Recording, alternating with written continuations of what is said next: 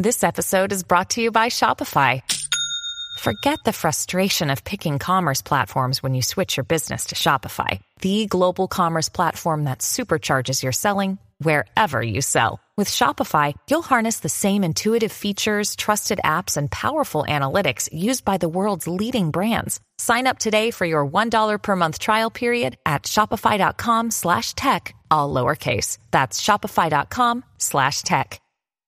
This is a major week for earnings announcements as companies from Pepsi to Starbucks, Tesla to Boeing, GE to Facebook, all reporting on how they did the first quarter of 2020. And everybody wants to know how the pandemic has affected their business and what, if anything, they'll tell us about what they expect for the future. And there are two companies that we are particularly interested in this morning. Amazon, which seems ideally positioned for a world in lockdown where everybody is dependent on them to deliver everything from essential goods and groceries to streaming video and music. And of course, the AWS cloud that powers like half the internet. And another company, Google, Alphabet Inc., which is kind of like the center of the online universe. It also has a cloud service, but Google is way more dependent on advertising than Amazon is. And the concerns about companies spending way less on ads right now has brought that once $1 trillion Google down to a mere $900 billion range company. We're going to be telling you how we're trading these two stocks, what other earnings we're keeping an eye on, and it's all coming up on Dumb Money Live. This is Dumb Money Live with Chris Camillo, Dave Hansen, and Jordan McLean, streaming live on YouTube. We are Dumb Money. Hey there, Dave here along with Chris and Jordan. Welcome to the show. We are on earnings watch this week. 4 companies in history have had $1 trillion valuation, and they're all reporting this week. Apple, Amazon, Microsoft, and Google, which, as I mentioned, they slipped under that $1 trillion mark recently. Last week, we actually saw a bunch of companies reporting earnings, and the majority of them beat their estimates. I think it was like 65% came in ahead of estimates. So, Chris, first off, what do you think? We'll talk about why, but first, how do you think both Amazon and Google are going to fare this week? So I continue to question myself every minute of every day because these trades are so big, especially on the Amazon side, and we've done so well on Amazon the past 6 weeks. And it could change between now and earnings. Yeah. As you know, you've been getting texts from me pretty much 24 hours a day since our last show with articles and research and data on Amazon and Google.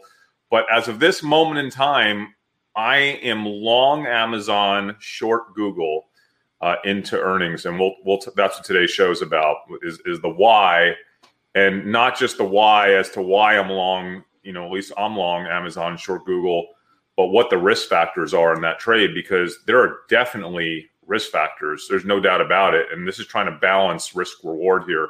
I'm not feeling awesome right now. This is a nerve-wracking week. I got to tell you, this is a very nervous trade going into this week because expectations are pretty hard to gauge right now. No, absolutely. It's kind of all over the map. Jordan, what are your thoughts on these two companies? So, I mean, yeah, it seems like those are the right calls, but at the same time, Amazon's up to all-time highs, and Google's sitting like 25%, or not maybe not that, high, like 12% off their highs. Yeah. But right around where they were at the beginning of the year, maybe. But yeah, I think there's big downside risk on Google with advertising taking a hit. And that's something we've been trying to get a handle on, is where people are cutting their budgets. Google has a very broad advertising base that includes a lot of small, medium-sized businesses. We saw Snap report last week where their ads were down big, but not. But the stock went up because I think it was the revenue grew 58% in January and February, slowed to 25% in March, 15% in April, but they're still growing ad revenue at way smaller things. Google ad revenue could actually, the growth of ad revenue could go negative, right? Well, I think there's two things going on with both these earnings calls this week. One is the data, right? The data that comes out with earnings. Two is what they say Exactly, because what we learned from Netflix, I mean, Netflix had an earnings call last week that was, I mean, their numbers were more spectacular than anyone on the street and anyone off the street. I don't care who you are. Nobody expected Netflix to have the subscriber ads. Their subscriber ads came in, I think, over double what the average street was. I mean, there was a lot of talk about them beating that 7 million estimate by 1 million, maybe 2 million. They beat it by 8 million. I mean, it was so insane. But can we talk about how it just really doesn't make sense to even have these estimates right now? I mean, we're talking about this new normal. We're sheltering in place, trillions of dollars of stimulus money being dumped into the economy.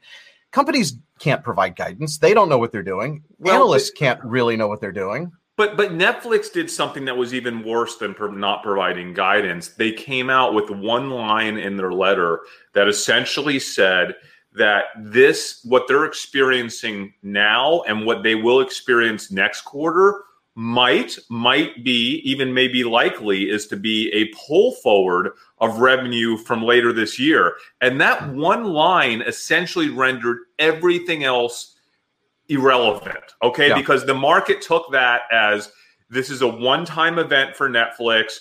Whatever we get now, we're going to pay for later in terms of less subscribers, which is, by the way, I think a complete false way to look at those Netflix numbers. As I described last episode, this is a breakthrough moment that basically, yes, it pulls forward some people, but you're going to get certain people to subscribe that wouldn't have subscribed now or later this year because of this event. And then a portion of those people will stick on just because the most difficult piece for them was actually pulling the trigger on a Netflix subscription. So whether you think it's 20% or 80% are going to stay for the next 5 years, those are people you wouldn't have had before. Plus, you're going to get all the other people you would normally get this year through kind of natural attrition from regular cable, right, and DirecTV to over-the-top Netflix-type services. So I think the market really got it wrong. That was an opportunity, and because of that, I actually kept half of my Netflix position through earnings, and I still have it right now.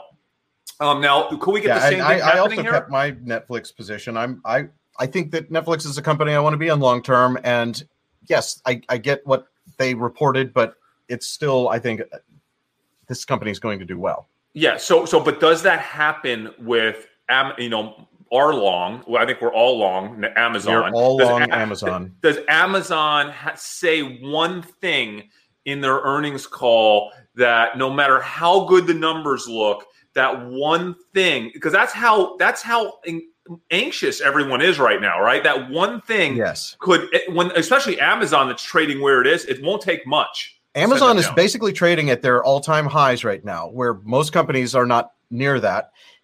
Amazon's uniquely positioned, though. But you've seen in the past, Amazon will come out during their earnings call, and they're long-term visionaries. They're going to be dominant long-term, but they'll come out in their earnings and disclose things like, well, we've decided that this is the perfect time to amp up our spending, and we're not going to be profitable for another 50 years, or whatever it is they decide to do. That could really spook the market. By the way, Dave, we know for a fact that they're spending a ton with their hiring 175,000 people. They've already hired the first 100,000. They're giving all of their hourly workers $2 an hour raise. They're also upping their overtime pay to not time and a half, but double, I believe. So they've already announced that that's going to cost them an extra, I think, $500 million in payroll. That's more than they had initially planned for. So let's dive into Amazon first. By the way, for me, that is my biggest risk factor going into Amazon earnings. It's not the numbers per se. It's what Amazon says about the future. What is that, Dave? Is that your CNBC in the back? No, that's actually us. I guess my phone decided that this would be a perfect time to listen to our own show. So it's really what Bezos and the team are going to say in that report, how they're going to guide and how conservative they're going to. Are they going to use that? Because listen, The one thing that Amazon has been very good at, which has been bad for investors at times, is kind of notching us all down to reset expectations, because all what they care about is the ability to use the strength to spend more money, right? They want to use, they spend more money into strength. So if this is the strongest quarter they've ever seen, which it likely is, they might use that as a, hey, our stock is already at 2,400 right now. We don't need it to go to 3,000 this quarter. Let's reset expectation. Let's use this as an opportunity. People won't kill. Listen, even if they kill us by 10% for saying we're going to spend an insane amount of money the next year or 2 years, that's still going to take our stock only down to 2,100, 2,200. Well, we can live with that for now, right? You know how they think at Amazon. And they may announce that they're re-engineering their entire logistics structure and it's going to cost them billions and billions of dollars. Or they may talk about just any kind of cost that is unexpected by the market could move this stock down. Even though we love the stock long term, I'm nervous about holding call options that expire right after earnings. I am as well. So I'm taking. Listen, I quadrupled on Amazon a few weeks ago. I actually quintupled. Is that what you call it? A week and a half ago. I've now taken that down to just a triple my core Amazon position going into earnings. So I still have a pretty levered Amazon position, but it's not nearly as long as it was, as risky as it was.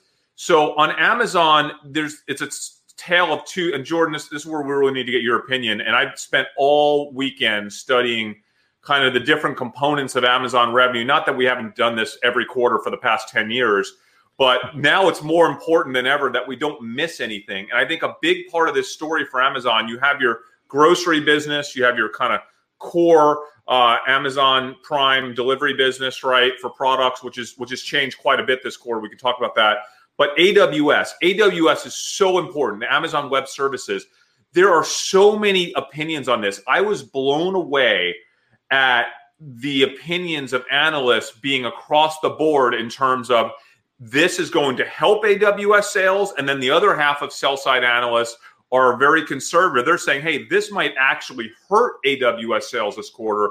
The reason being is that, one, they're not going to sign up any new customers right now because, people are not going to make major changes in their IT budgets and in terms of implementing major new systems during this period. And that is likely to last all year long. And that is a really short negative viewpoint on AWS and also for Microsoft and also for, Google Web Services as well, the Google Cloud, because is the new business that they would normally get this year, is that going to slow down or completely go away for a while until everyone is back to normal? Now, the other side says that might be true, but the lift in AWS revenue just from, and Jordan, I really want you to address this, just from the increased traffic, web traffic and e-commerce traffic and the instances of more people being on e-commerce from existing AWS clients is going to make up for the loss in new business, okay? And then there's another viewpoint, which is whenever this does normalize and people get back to kind of business and normal life, that there is going to be such a massive movement at that point to cloud computing that it might be delayed, but a year from now, Microsoft, AWS, and even Google Cloud, they are going to see a surge in business. So there's just a lot of opinions right now on the most important piece of Amazon's business, not even to mention the piece that people are really thinking about, right? So Jordan, could you help us understand, because this is the one thing Jordan built, he's been on AWS, building platforms in AWS for a decade now, between our company, eCarlist, Dave, back in the day with Jordan, and then also the company, me and Jordan's Ticker Tags. He's done nothing but build AWS businesses. And I want to help us understand, Jordan, and our followers, how does an increase in e-commerce or Netflix traffic, how does that actually increase revenue? I know it does, but could you explain? I know there's two parts. Like there's like the instances of like computation, and there's also just the storage. Do both of those get impacted? One of them, like how does it work? Yeah, so I mean, there's a ton of different systems on AWS that can be used. What you've got to think about is that there's kind of two houses in what you'd use AWS for. There's like the front of the house, so like Netflix streaming services, things like that. There are going to be like Zoom, I think, uses AWS to auto scale up some of their web conferencing. And so you probably will see an increase in usages across those things. People tend to auto scale them to where if you see a big surge in demand, that basically you're going to fire up more instances, more databases, things like that, which will increase, your cost on AWS. I think that the danger here is that there's also non-essential services, right? So like, you're doing any back-end processing, you're doing any business analytics, any large BI projects, and those tend to be, and large compute projects. So like anything that's in the sciences, anytime you're doing big data science with GPUs, all those things are more expensive per compute unit. And that's where I'm afraid that people might cut back, is they're not doing as many, research or science-based things right now. Just, with the climate, I don't know if those budgets have dried up. But yeah, I mean, your front-end resources, things that are going to drive your website, Netflix is the largest user of AWS. I think what their monthly budget is like $19 million on AWS. And we saw in their earnings call that their cost didn't really, there wasn't really any appreciable increase in their cost to be able to serve traffic, right? And so I don't know if that's because they've made some changes, or they've got a contract that kind of limits whatever their downside is on scaling up instances. Anybody that has that big of a budget with AWS isn't paying what they're not paying what Johnny Startup is going to use, right? Yeah. They don't have the same terms, so they probably have they probably have a little bit of leeway with how they're able to ramp up a little bit more than like a normal startup would. So it's really hard to tell, right? I mean, people don't really disclose. Who else is a big consumer? Apple, but we don't. They don't really disclose what they use AWS for. I would assume it's iCloud, maybe their music streaming, something like that. I doubt it would be for their video streaming. I could be wrong. I don't know. But are people's iCloud? Are people upgrading their iCloud accounts and using more storage and things like that during this whole thing? And I don't really think they are. Maybe they're taking a handful more pictures or something because they're hanging out with kids. But on Netflix, I wonder if it's because, listen, Netflix, their actual fiscal quarter that they reported on, they received a tremendous number of new subscribers. And this is something that I think a lot of people don't understand, because their revenue wasn't up. Netflix revenue didn't really move up. Their earnings didn't really move up last quarter because most of their new subscribers came in at the very, very tail end of their quarter. So maybe that's the reason why, Jordan, their usage on AWS wasn't up, because most of the quarter, like, I don't think AWS is going to report huge numbers for this past quarter. It's more about the next quarter, right? Which is the one we're in now. Yeah, sure. So if they give guidance, maybe they'll speak to that. But yeah, so like 2/3 of the quarter would just be business as usual. Yeah. Right. And so, maybe there's not that big of an impact. We know that Netflix, at the request of many governments, actually reduced the bandwidth, which is going to reduce their usage of AWS, because so they downgraded from like 1080 to 720, kind of like Chris does. No, I think he's at 320. My iPad Pro should be here maybe today. So Jordan, how about, I love what you just brought up, because man, I'm no joke. I have literally read I was reading CIO white papers this weekend on this, trying to educate myself on everything related to AWS so I didn't miss anything. And yet I didn't read one person talk about what the second piece of what you mentioned, which is kind of the higher price AWS services, a lot of that being stuff that we know that hedge funds run a lot of those models in the back end, right? Experimental models, just testing and experimenting and researching based on different. Theirs probably aren't as big, but if you think about things that are really scientific, like trying to, generate weather forecasts and things like that, those things, I mean, oh my goodness, those things use tons of CPUs. So the question is, are those people, what do you think are the biggest sectors? Is it like health, biotech? Is it, or is it because I think biotech. Yeah, biotech uses a ton. They're surging right now, though, right? So I think those they're doing better than ever, and probably maybe even using, who knows, maybe more. Sure. Yeah, I mean that's definitely a possibility, especially with things that are concerned with the current, problems that we're facing. If, maybe there's something that somebody's trying to sequence that's not quite as pressing, that they're not getting as much funding for right now, maybe those die back. But, any of your big guys that are trying to figure out what's going on with COVID or any sort of, virus related research, maybe those are going up right now. So those generate a ton of data too. So they've got storage costs and they've got large compute costs also. Speaking of AWS, just a negative and a positive popped in my head from my research. The negative, potential negative, I don't know, being unlike Microsoft and Google, AWS, from what I understand, and we know this, Jordan, they have a lot of like startup traffic. Like a lot of the tech startups are on AWS. And I don't mean like 100 of them, like 100,000 startups, right? There's like over 1 million businesses that use AWS, I think, is the last stat that I saw. So if those are smaller companies, that could be a net negative for AWS. Maybe, right? Because look, if you're going to do business right now, you've got to figure out how to be online. And so if you're going to say, you know what, we're going to figure out how to make revenue, we're going to do something, you have to be doing it online. And so I think those types of activities are going to be a net positive for AWS this quarter. I think the net negative ones are the ones that are more speculative type research or people that were looking at transitioning, just back-end warehouse projects over to the cloud. Maybe they hit the pause button on that for a few quarters. And so I think it's going to be mixed. I think there's positives and negatives here. I think a huge positive, I think I sent you guys the article this weekend. Microsoft, which has been the biggest thorn in the side for AWS the past year, Microsoft, and we all own Microsoft too, they've been crushing it with Azure the last year, but they had some massive bad customer like downtime the last 60 days.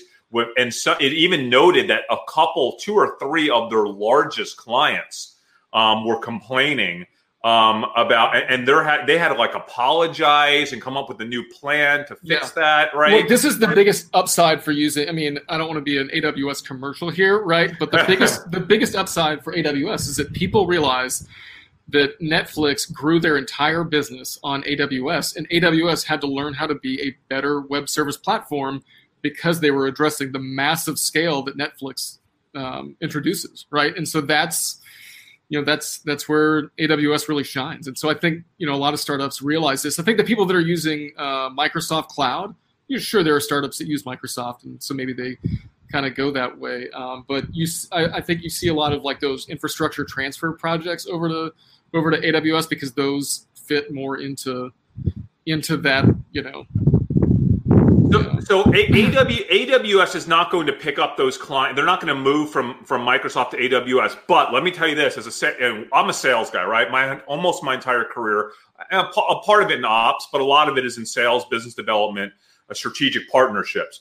And if I was head of sales for AWS, and by the way, we're very close friends, or used to be, with the head of sales over finance for AWS. Haven't talked to him in a while. But I would be using that. Could you even imagine when we come out of this, Jordan, how you would use those situations to be like, hey, you saw what happened to Microsoft during the pandemic. They failed. They literally failed with their biggest clients. I mean, that has to be a big story in that world. If you're in partnerships or biz development or sales, you're going to use that. It's also a story that you brought up earlier that what AWS does is they take their cash flow and then they reinvest it into their business. And it's going to be the same story this quarter with AWS. They're going to talk about, what they saw at, CloudFront and all these, forward-facing portions of their business. And they're going to say, hey, look, we found this, this, and this. And so we're going through and now we're going to spend to address all those things. And so it's going to be even better for our customers in the future. Yeah, for long term. But short term, they could take a hit to the cost side. They make those investments all the time. And right. Here's a chart just showing a breakdown of Amazon's 2019 revenue. So AWS always has an impact on the stock, though. We see these surprise AWS numbers that were more than people expect, and it moves the stock. It's 12% in 2019. It was 12%. But Dave, it's like 70% of earnings, right? 70 or 80% of earnings, yeah. So it's sales, it's not monstrous, but earnings, it's like almost everything. And that leads to another question. That's why it's so important. We've been talking about that all morning. But we can also talk about the other aspects of their business. So online stores is half of their business, and they've literally had to turn off their recommended products. When you buy this, you might also want to buy this. They turn that off because they have too many sales right now. Yeah, and so what else did they do? They turned off, they essentially cut their affiliate rev share by 60, 70%. I think what's really important, and this is a big thing that everyone's talking about, Amazon online stores, okay? Everything that Amazon, even Amazon third-party seller services, these were historically pretty low-margin businesses. Amazon has spent a massive amount of money in the last 24 to 36 months scaling out that business, a lot of it to get to same-day delivery. The issue with that was the expenses were through the roof, and the revenue would take a very long time to catch up to the infrastructure cost that Amazon had to absorb the last 2 years. So that was a big knock on Amazon. Was this going to really negatively impact their business for the next couple of years? Whoa, what happened though? The scale, because it would take so long to scale up to be able to make that one same day delivery efficient and cost productive for the company. Now we've seen 5 years of growth happen in one quarter, right? So is that the savior for Amazon? Is Amazon going to come out this quarter? I'm not saying they are, and say, you know what? Because they have such high fixed costs, the fixed cost of going to one day delivery, and because they had to basically push to the edge, I mean, they had to get distribution closer to the customer, and building out that distribution was so expensive for Amazon. But now that they spent that money, now the demand is caught up all in one quarter. Is Amazon going to come out and say, you know what, we've been able to exceed that fixed cost, and that piece of our business is now actually, at least for one quarter, profitable, like really profitable, like beyond just the 1.5–2% that everyone's been talking about in the past? It's been so worrisome for Amazon. I'm not saying it's going to happen, but it could. And have people just seen stories about Amazon being the only company that's doing well in a pandemic, and that's, driven the stock way up, and we're going to see profit taking when whatever they say. We're going to see people just say, oh, that's it, I'm out. Dave, that's very valid. That's not what I'm not selling my stock, but I'm just nervous about my call options. Well, do you have call? Oh, I have calls. Yeah, we both. You have calls that are expiring. After. We have those 1400s. We have the 1400s. And 1400s. Listen, I'm nervous. Yeah, I'm a little nervous. Listen, I don't know how we trade this week, Dave, because I think all of our data on balance for Amazon, if you have to look at on balance, I think we have to be long, right? We agree. We've been talking about this for weeks, and especially this weekend. But there's definitely risk there. We just talked about it. There's market perception, market expectations. AWS, there's still a lot of questions. What Jordan brought up, how much of it's on the experimental side, on that computational, the stuff that's really juicy for AWS. You mentioned, and I didn't realize this, but they turned off their recommended. You bought this, so now you should buy this. Yeah. So that's that's interesting, because that's a computationally expensive thing to do.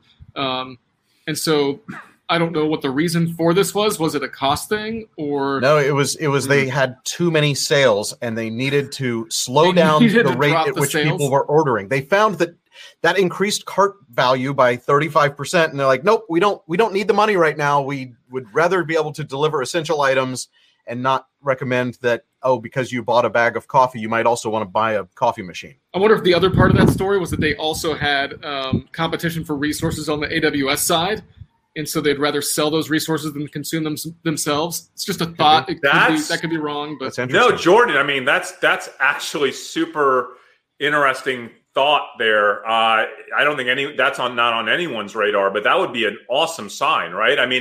If their computational resources are fully absorbed, that has to be nothing but great news, right, for Amazon. So, listen, that makes me think of one thing. I want to talk about this because it's so critically important, both on the Amazon trade and the Google trade. The reason why I'm long Amazon and short Google into what is going to be a really volatile week, and expectations are all over the place, is this whole, we talked about it so many times, black swan strategy, right? So the black swan strategy, because everything we do is based on arbitraging information.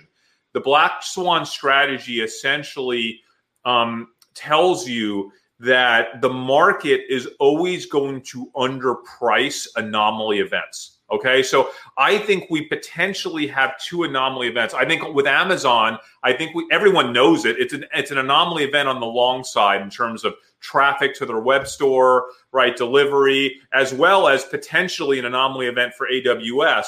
The market doesn't really understand how to even price it or believe it. Like, you can say we're in a worldwide pandemic and AWS is at full capacity and they're delivering every product out of web that they potentially, the market doesn't know. They're never going to believe that story until it actually unfolds, because if the best Amazon has ever done is this, they might notch it up here in a pandemic. They're never going to notch it up there. That will never happen, because that's not the way markets work. Markets don't price in that extreme of an anomaly. And if you actually believe, like we do, that Amazon is experiencing that big of an anomaly type of a black swan event, I truly believe that there's an opportunity to arbitrage that, because the market just is always going to be cautious or afraid to price that in until it's been proven, until it actually has been validated and verified. You know what I'm saying? And now when we talk about Google in a minute, the same thing on the opposite side. But that's why we're willing to trade into this earnings, because we believe that the market is not capable. They're just not even capable of pricing in that type of an anomaly. So we might be wrong, and there's a lot of risk here, but at least that's our strategy. That's our thought process going into Amazon earnings. And Chris, I do know that we have a hard stop today at the 1 hour mark, and we have hit the 30-minute mark. So it's time to remind you to smash the like button for the YouTube algorithm. If you're not already subscribed, be sure you do subscribe. We're going to talk about Google in the second half here. Yes, but before Google, can we just say one more thing about Amazon? Two little things that I think are interesting. It's not the driving force for Amazon. And by the way, do give us a thumbs up, please. Please give us a thumbs up. We need the algorithm really does need it. But the Twitch, is also on fire. It's a subsidiary of Amazon. You know, another subsidiary that no one really talks about that much, and I don't think it could be a needle mover, but who knows? It could contribute. Ready for this? Audible. We're all talking about books right now, right? And how hot books are. I mean, Audible. That's a section that they'll report into their subscription revenue along with Amazon Prime, I believe. So if we see a jump in subscription revenue, it may be some new people signing up for Prime for the first time, and it may also be I don't think they individually break out things like Audible, but that's a good thing. People are needing ways to entertain themselves, and listening to a book is something that people may not have tried before, and this is the time they're going to do it. Yeah, so Audible is an underappreciated, like I said, it just brings people into the Amazon world, and it's a subscription business as well. So that's why. Oh, by the way, we're not financial advisors. We're not giving you advice. Our risk tolerance is very different from yours. This is for educational and entertainment purposes only. So please don't do what we do. Just understand how we think and apply that thinking to your trading. So yes, thank you, Dave. So let's talk about Google. What do you got? I mean, I have some big things to say about Google. What do you guys think? My biggest thing about Google is their reliance on advertising and the complete collapse of the advertising market. That's it. That's all. That's my biggest concern with Google. And that chart that I pulled up earlier showing the breakdown of where Amazon's ad revenue breaks down into their whole thing. I got to find this here. Here is the percentage of revenue in 2019 that Google had. 81% of their revenue was from advertising, and their cloud service was 6% compared to Amazon, which is 12% of Amazon's revenue. They're all ads. And that ads revenue includes their search business. It includes their YouTube business. It includes their off Google ad network business. But it's pretty much their whole company. So, Dave, and listen, Dave, you spent 10 years. I mean, your years at Yahoo, you spent a decade at Yahoo, but that was kind of after the Overture days. I was working in Marina Del Rey back in the late 90s, and all my buddies were working down the street at a company called Overture. I was working at a company called BizRate, and Overture was the largest search company in the world before Google, right? It was originally GoTo, and they rebranded as Overture, and they invented the whole idea of pay-per-click advertising, and Yahoo was like, oh, well, we need to do that. And we were building our own platform at the time, and it was not very good. And so Yahoo bought Overture, and then it took years to ever integrate and never worked out so well. And we copied Overture at BizRate to some extent with our marketplace model. But what was amazing about Overture is, unlike Google that used technology, Overture literally just had thousands of people. Every time you put in a campaign as an advertiser, they would match your keywords manually and price it out and like literally build you an invoice. It was the dumbest old school way to do search marketing. But what's fascinating about this, at the time Google came out, and I have been watching Google advertising as a guy that used to work in that space since 1998, 97, right? And I am blown away that in 2020, they are still adding new advertising companies, not a few of them. They are massively growing their advertising business 23 years later. But that's 23 years of millions and millions and millions of small business, right? Of every sector in the world. Like, it is the easiest advertising to turn up and to turn down, right? Yeah. And that's what you basically set your per day budget. And if you were spending $10,000 a day on Monday, you could spend $0 on Tuesday. Yeah, and our buddies, we have buddies in the agency world, and some of them are very close to us. And the first thing I asked them was, because they have a restaurant, they do restaurant advertising, right, for a lot of restaurant chains. And we said, how badly is Yelp getting hit right now? And the first thing that came out of my mouth, they're like, well, we'll talk about Yelp, but like literally we've turned off every Google AdWords campaign that our restaurants have, like gone, like they're shut off, right? Yeah. So shut down the restaurant. The dining room isn't open. Even if they have a delivery business, there may be some need for advertising there, but that may just be through companies like DoorDash just having a presence in a delivery search engine like that. So Barry Diller came out and said that Expedia is cutting Expedia, I think probably the vast majority of their advertising is likely search, right? And they're reducing that from $5 billion this year. He says they'll be lucky to spend $1 billion this year. Amazon has got to be, okay, let's talk about Amazon. First of all, what we didn't say about Amazon that I think is one of the biggest pros, also similar to Peloton, we talked about this last week. Amazon is essentially closing down their own market. They're not marketing, right? Like they've announced, I think already, that Amazon. One of the things they did was every time you Google something, and if it's a product, there's going to be an Amazon ad that sends you to Amazon to buy that product. That doesn't exist anymore. Do you think Amazon doing that? Is Amazon had to have been Google's top customer, right? I would think they'd be one of the biggest because they were in every product search result ever. Ever. And you often would click on it because you're like, oh yeah, why didn't I think that Amazon? Yeah, of course I'm going to go to Amazon and buy that. Yeah. So, I mean, Amazon's turned off their advertising. Good for Amazon. They got so much business, they don't need to advertise anymore. Google is the biggest beneficiary of having Amazon as an advertiser. They've lost Amazon. I mean, so many companies have come out and said, we're not advertising. I know small business is not advertising. I know hospitality and restaurants and hotels and travel and like the list goes on and on and on and on, right? So I think a lot of these ad tech firms have come out and said that the ad rates on Google have gotten cut by about 30%, from what I heard. Some have said 50% or more. I was trying to find a good way to measure that, and I could not find, other than other people's reporting, I couldn't find a good way to try to, use the Google platforms to figure out what ad rates and impression rates are doing right now. So we know, guys, everybody knows that Google advertising is going to be down. That's no big shock. But again, going back to our black swan strategy, the degree to which it's down, I'm not sure the market is capable of recognizing that or pricing it in until it actually happens.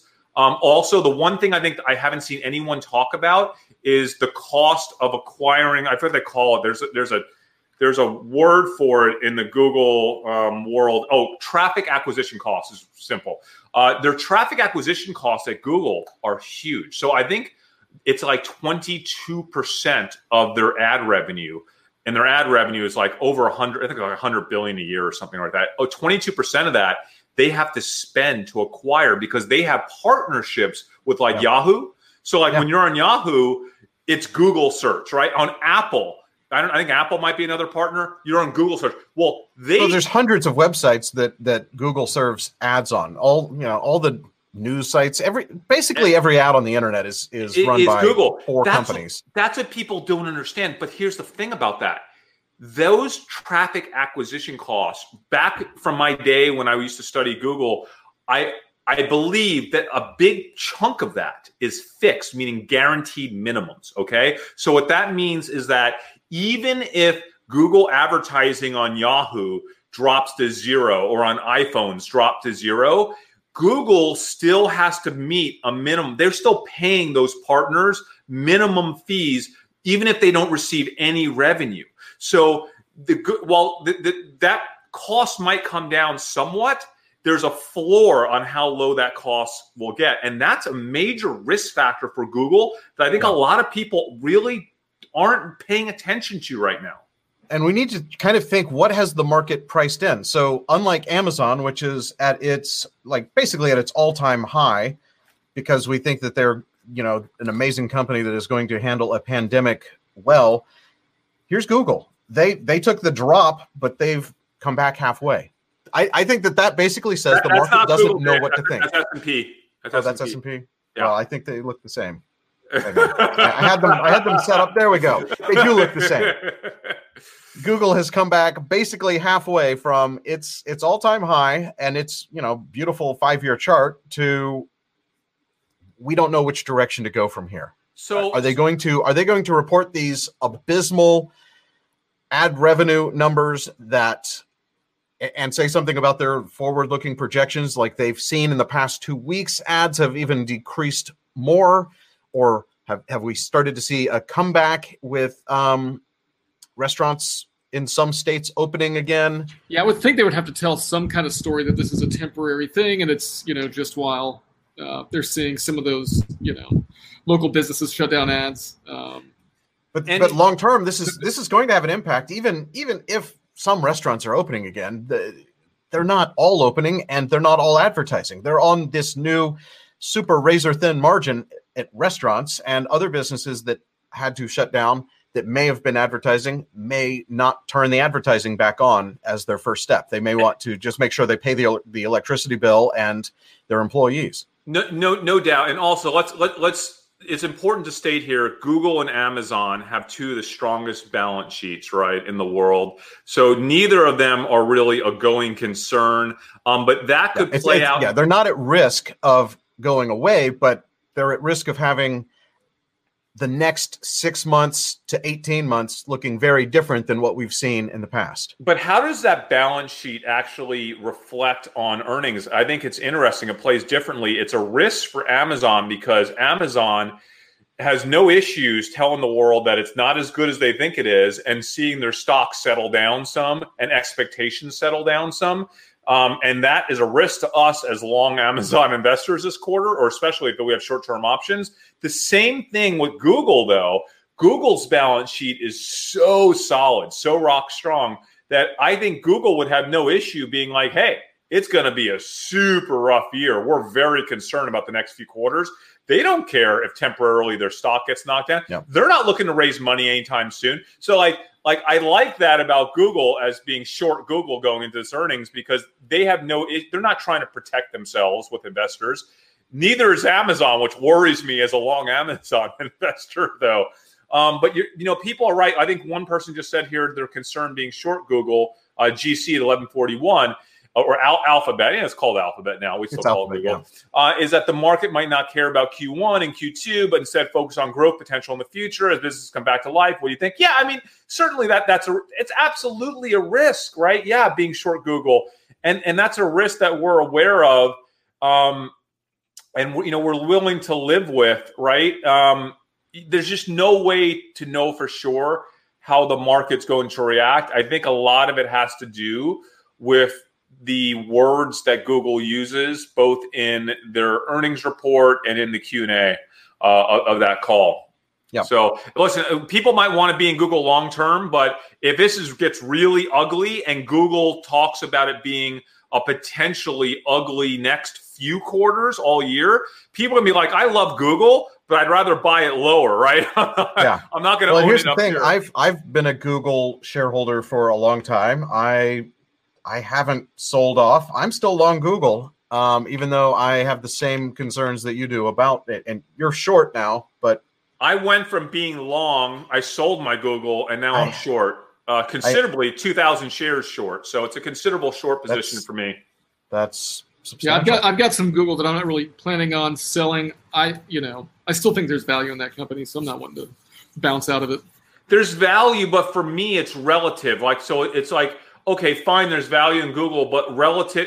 If I look at the world of companies right now and who is being impacted positively versus who's being impacted negatively, I look at Amazon. I like everything that's happening to Amazon right now, and I don't like the things that are happening to Google and to a lesser degree Facebook right now because of their reliance on advertising. Some people. I read a comment yesterday, and it was really, I think it reflected it great. The world views Google as a tech company, and it is in a lot of ways. It has so much technology in its other divisions, but those divisions generally don't produce hardly any revenue. What Google really is the world's biggest advertising agency. That's really what they are. Okay. Yeah. So like an when optimized electronic advertising agency. Yes. And when you think about that, would you be investing in advertising agencies right now? So like really think about that, right? Would you want to have a position in an ad agency during a pandemic that could lead to, who knows what's about to happen here in the next few months? I know there's a lot of. So we just had a comment that's kind of interesting. It says, Google doesn't make much money off of steakhouses near me. They make ad revenue off of divorce lawyer. And so, you know what? I bet that search is going up more. Oh, yeah, for sure. So do we have like a breakdown of, the sectors that they actually get ad revenue from? I don't know if they make that information public. They don't disclose it. I mean, you could. Because there are winners and losers in the ad game right now, too, right? I mean, you still, people are still searching for things. There are winners and losers, but I've seen the pie chart of Google, of the sectors and Google advertising. And I'm just going to tell you, their pie chart is the pie chart of the world. It is almost evenly distributed for however it. What? I'm on my kids. They know I'm filming a show. I'm on the internet right now. Listen. What you have to ask yourself is, what percentage of the economy are divorce lawyers, and what percentages are not steakhouses necessarily, but restaurants. Yeah, but restaurants. A hell of a lot more restaurants and divorce attorneys advertising on Google. Okay, so and if you look at hospitality and travel and entertainment, that's like literally 18% of Google or something crazy like that. 14, 15, 16% of Google. So and then you add like small business, and by the way, do you guys realize that?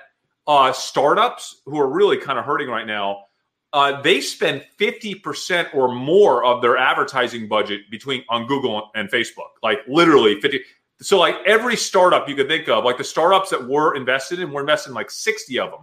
How many of those startups are aggressively marketing right now or they pulled back their marketing budgets because they just want to survive for the next 6 months, right? Exactly. So in the pie chart I put up earlier, I had merged YouTube advertising and all of the search advertising in the offline. But there is YouTube ads, and people are going to be watching more YouTube. But I don't know that the ad rates have held up, even though the impressions may have increased. And the subscription revenue is counted differently. Google last quarter, for the first time, split out their various advertising on network, off network, and YouTube as 3 separate line items. Sorry, I was still distracted with my kids. Now people commenting on me snapping my fingers. Did he just snap his fingers at his kids? Yes, he did. I don't know what I did. We'll watch it back in slow motion later. They're good kids, but they know my YouTube time is my YouTube time. Okay. YouTube time. Are they proud that their dad's a YouTuber? They're so embarrassed. They're so humiliated by it. They think I am like 100 years too old to be on YouTube. Listen, that's my thesis on Google. I'm short. Am I nervous? I'm super nervous. Yeah. There's just so many things that can go wrong with both of those trades that I did not sleep since our last episode. And no matter how much work I do, I can't definitively feel amazing about either of those trades. It's just the risk reward. It's like I feel good about them, just not amazing. So I'm going to stick with it, and we'll see how it goes the next few days. By the way, Julian says he would not short them because they have hardware, AI, driverless cars, movies, TV, music. Yeah, but they're not doing all of that right now. They also, driverless cars are not a thing yet. I can't wait till flying cars are a thing. Yeah, guys, their revenue. They're going to be winners long term. We're just talking about what happens this earnings. Yeah. Are they going? If they dropped 10%, Chris is going to make a killing. If they go up 10%, I'll be happy because I think I'm staying long. Yeah. So we'll find out soon enough, right? I do want, before I have to drop off of this thing in a few minutes. Before I do, I want to give credit to one of our subscribers, and I don't have his. I'll look at my Twitter right now to see who it is. He tweeted me last week, and we were talking about Peloton and bicycle stores having lines around the block, and how we were trying to monetize kind of that trend. And there's this tiny little company out of Canada that a guy found and tweeted to me. Do you have the name of that company, Jordan? Do you remember what it was? It was the bicycle company that owns Cannondale and owns Schwinn. Durrell Industries. Wow.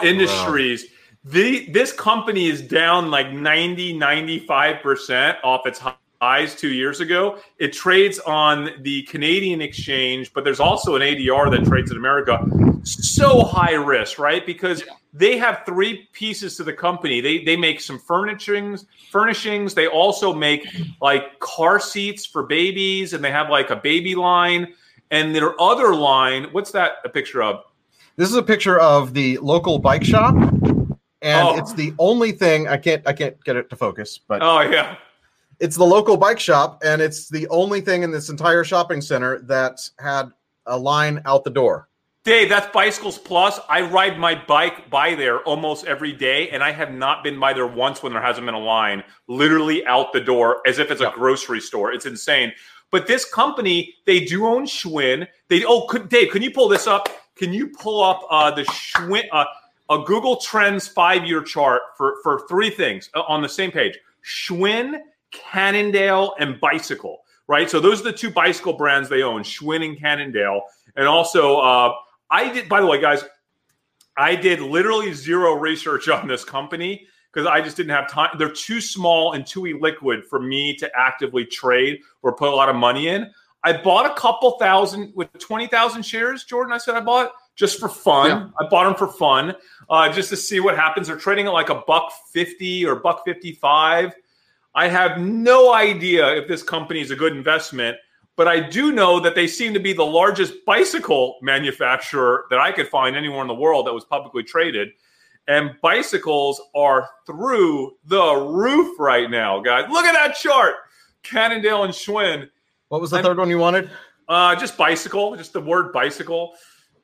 It is this is like a 1 in 100 year event for the bicycle industry, right, guys? It has to be. Like that's just the word bicycle, which obviously crushes the brands. Yeah. But that's like 100-year style event for bicycles. They only peak. When do they peak, Dave? They normally peak in July or something like that, in the midsummer, or they peak during like Christmas. Is it July? Like June, July. June, July. May, June, July every year. And then look at this. We've never seen an April peak like that. Jordan, your world is bicycle, so you're super biased because you're like real deal cyclists. But you said at your store they were like unboxing. They just had boxes of bicycles, right? They're trying to build them as quickly as they can. Yeah, my friend's bicycle store. Like I walked in the other day to get a birthday present for my little girl, and they had their entire store was just loaded with boxes, and they have a backlog of trying to build enough bikes for customers right now. It's insane. So. I mean, this, like I said, guys, don't go out and buy this stock. It could be the worst company ever. There must be a reason. It's like a penny stock, basically, though, right? Yeah, there must be a reason why they're down 95% in 2 years, right? I know they're going through some like restructuring. Okay, is the baby bit? What's the name of the company? Dorel Industries, Dorel Industries. Is the baby company going to do okay that they have, like doing car seats and stuff? I mean, maybe. I don't know. People are still going to buy that, right? So maybe they'll do okay. Home furnishings? I don't know. But I figured it was worth this chart, though. Yikes. Yeah, I figured it was worth a trade, right? It's a small trade. We'll see what happens. I don't even know when they have earnings, but I'll probably won't even know the day they have earnings if they triple. To know to get out. But yeah, that is their stock. But hey, we want a bicycle company. One of our subscribers tweeted us with the bicycle company. So thank you. Appreciate it. Now we have our bicycle trade. Tweet. Keep talking. I think there was another tweet that I got about another bicycle company. So my big bicycle trade, as we all know, is Peloton. I am in Peloton so hard and so big. That's the one I went all in on. I'm willing to risk it. Peloton earnings, I think, are this week. And Dave, I know you have a chart of earnings this week. Was Peloton I couldn't keep track of them, so I had to make a list. Okay. I don't see Peloton on my list. Oh, do we have four on Tuesday? That's another whole highly speculative. Hey, May 6th on Peloton. May 6th. So we have a little. That's like next week, right? Friday's Newell Brands. We talked about that on the show last week. I basically put everything we've talked about in the past 2 to 3 weeks that has earnings coming up. I put it on this chart. So you got Royal Caribbean, you got Dunkin' that we talked about during our restaurant talk. What are the chances? The big ones are tomorrow, Alphabet after hours, and Thursday, Amazon after hours. But we have Southwest tomorrow morning. Oh my God! We have Omnicom. That is like the biggest ad agency, right? Are they going to get crushed? Quick question for you: like, how many like 911 calls are going to happen this week from investors having panic attacks from these from these earnings going sour if they're on the other side of them? Like, this is an awesome week. I've been waiting for this week all month just as a spectator. This is, for me, this is like the playoffs. This is like the Super Bowl going on this week. I don't need sports this week. I'm waiting for 3 p.m. Like 3 p.m. I am watching her. I accidentally scheduled some meetings today for aftermarket, or today's fine, but tomorrow, like the rest of the week, I can't schedule any meetings post market because I got to be watching this stuff live. Should we live cast a box that has CNBC in one corner and the three of us talking about the earnings? Maybe, but do people anyone wants to see us? Let us know. If you want to see me get crushed, or just see me like really see the high of my world, like if it goes the right way, show those Google earnings, those Amazon earnings this week. That might be fun. We should think about it. After hours on Tuesday. We should maybe do a live stream just to see how much money you win or lose. I don't even know if I could handle the stress of like being on live when that happens. Actually, we could. I mean, the earnings will have already come out, but we could listen to the conference call together too. Yeah. I mean, it could be fun. I'm up for it, man. If you want to do it. All right, listen. I got a call starting in like 1 minute. I can't answer any questions. If you guys want to go on, feel free. But I've got to drop here. We're gonna wrap it up. We want to thank everyone for watching. We want to remind you to do the old thumbs up thing, because YouTube really likes it when you do that. Make sure you subscribe not only to this channel but our other channel, which we're kind of on hiatus, the original Dumb Money. It's all about startup investing. We've got my channel. Hey there, Dave here. I haven't made a video in a couple of weeks because we're so busy doing other things, but I promise I'm going to make a video maybe about stimulus and how to maximize your money. I've started toying around with some ideas. If you have any ideas, things that you'd like me to talk about, let me know in the comments. By the way, Dave, next episode on Thursday, a lot of questions today. We will get to these questions. Like, we'll have more time on Thursday to get to all these questions about other stocks and other things. We're going to talk about how this week's earnings are going to impact the rest of the market going into the weekend. So, like, lots to talk about on Thursday. Do not miss Thursday's episode. We'll definitely have a planned episode on Thursday that will be all about what to expect next week. I think that we'll try to do something live for the Amazon earnings and the Alphabet earnings. I can't imagine missing out on that. So basically, subscribe, turn on the bell. You'll know when we're on, and when you do see that we're on, set that reminder so that you get notified when we say on the air, because it's going to be kind of last minute. All right, thank you guys for watching. We're Dumb Money. We will see you tomorrow after hours. Maybe. We're Dumb Money. Bye-bye.